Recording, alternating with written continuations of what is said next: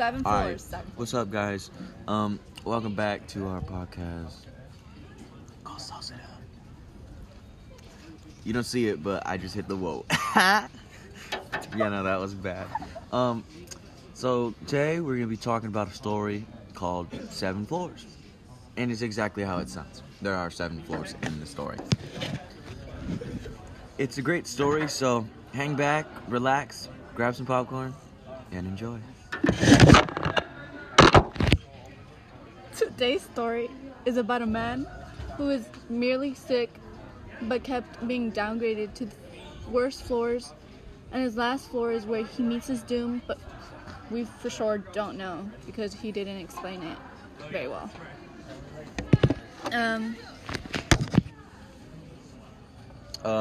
The similarities in both stories are a struggle to realize what is happening. And if I didn't mention, there are actually 2 stories, but we're going to have to interview the other people to get that story, which is called... Harrison Bergeron. Yeah, Harrison Bergeron. But the struggle to realize what is happening, and they both know they will meet their doom, but they decide to ignore it. Hello, and welcome back to our podcast. I'm Isaiah. And I'm Adamari. And this is Sauce It Up. Okay. Today we will be talking about a story called 7 Floors. And in this story, it's about a man that goes from floor to floor, meeting his doom, and at the end, we don't know where he goes, but I'm pretty sure he dies. He does die.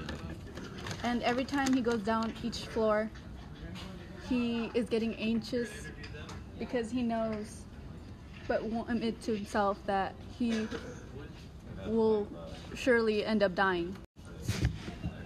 One example from the story that I have found was Giuseppe Corte, in the grip of his heightening fever, listened and listened with increasing exhaustion to the doctor's meticulous justifications. At last, he realized that he lacked the strength and, above all, the desire to react further to the unjust transfer, and he allowed himself to be taken to the floor below.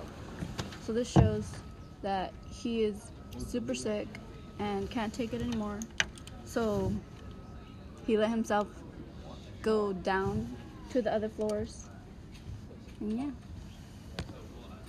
This example is Kafkaesque. because in this example he was giving up.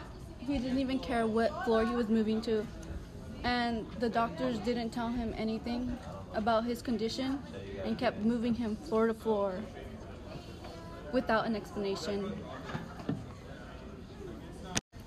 The similarities in both these stories are that a struggle to realize what is happening. They both know they will meet their doom, but decide to ignore it. Okay, let us introduce the other guest podcast that we are going to be interviewing today. It's the English podcast. Thank you for coming and joining us. And we got these questions for you, and we were curious and wanted to ask. Why do you think Hazel cried at the end? Because of how Harrison got shot and died. Okay.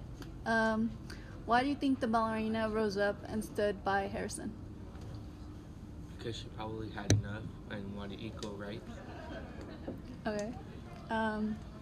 Do you think the strict equality in the story should also be strict on Earth here? No, because that's a bit too much and you're limited to what you could do. Well, to recap with their story, he was moved floor to floor, questioning everything, but inevitably facing death. One question to really think about is, why didn't he accept the fact that he was bound to die? Well, I'm sad today. This has to be the end of our podcast. But thank you for tuning in to another episode of Sauce It Up. Thank you, and we'll see you soon.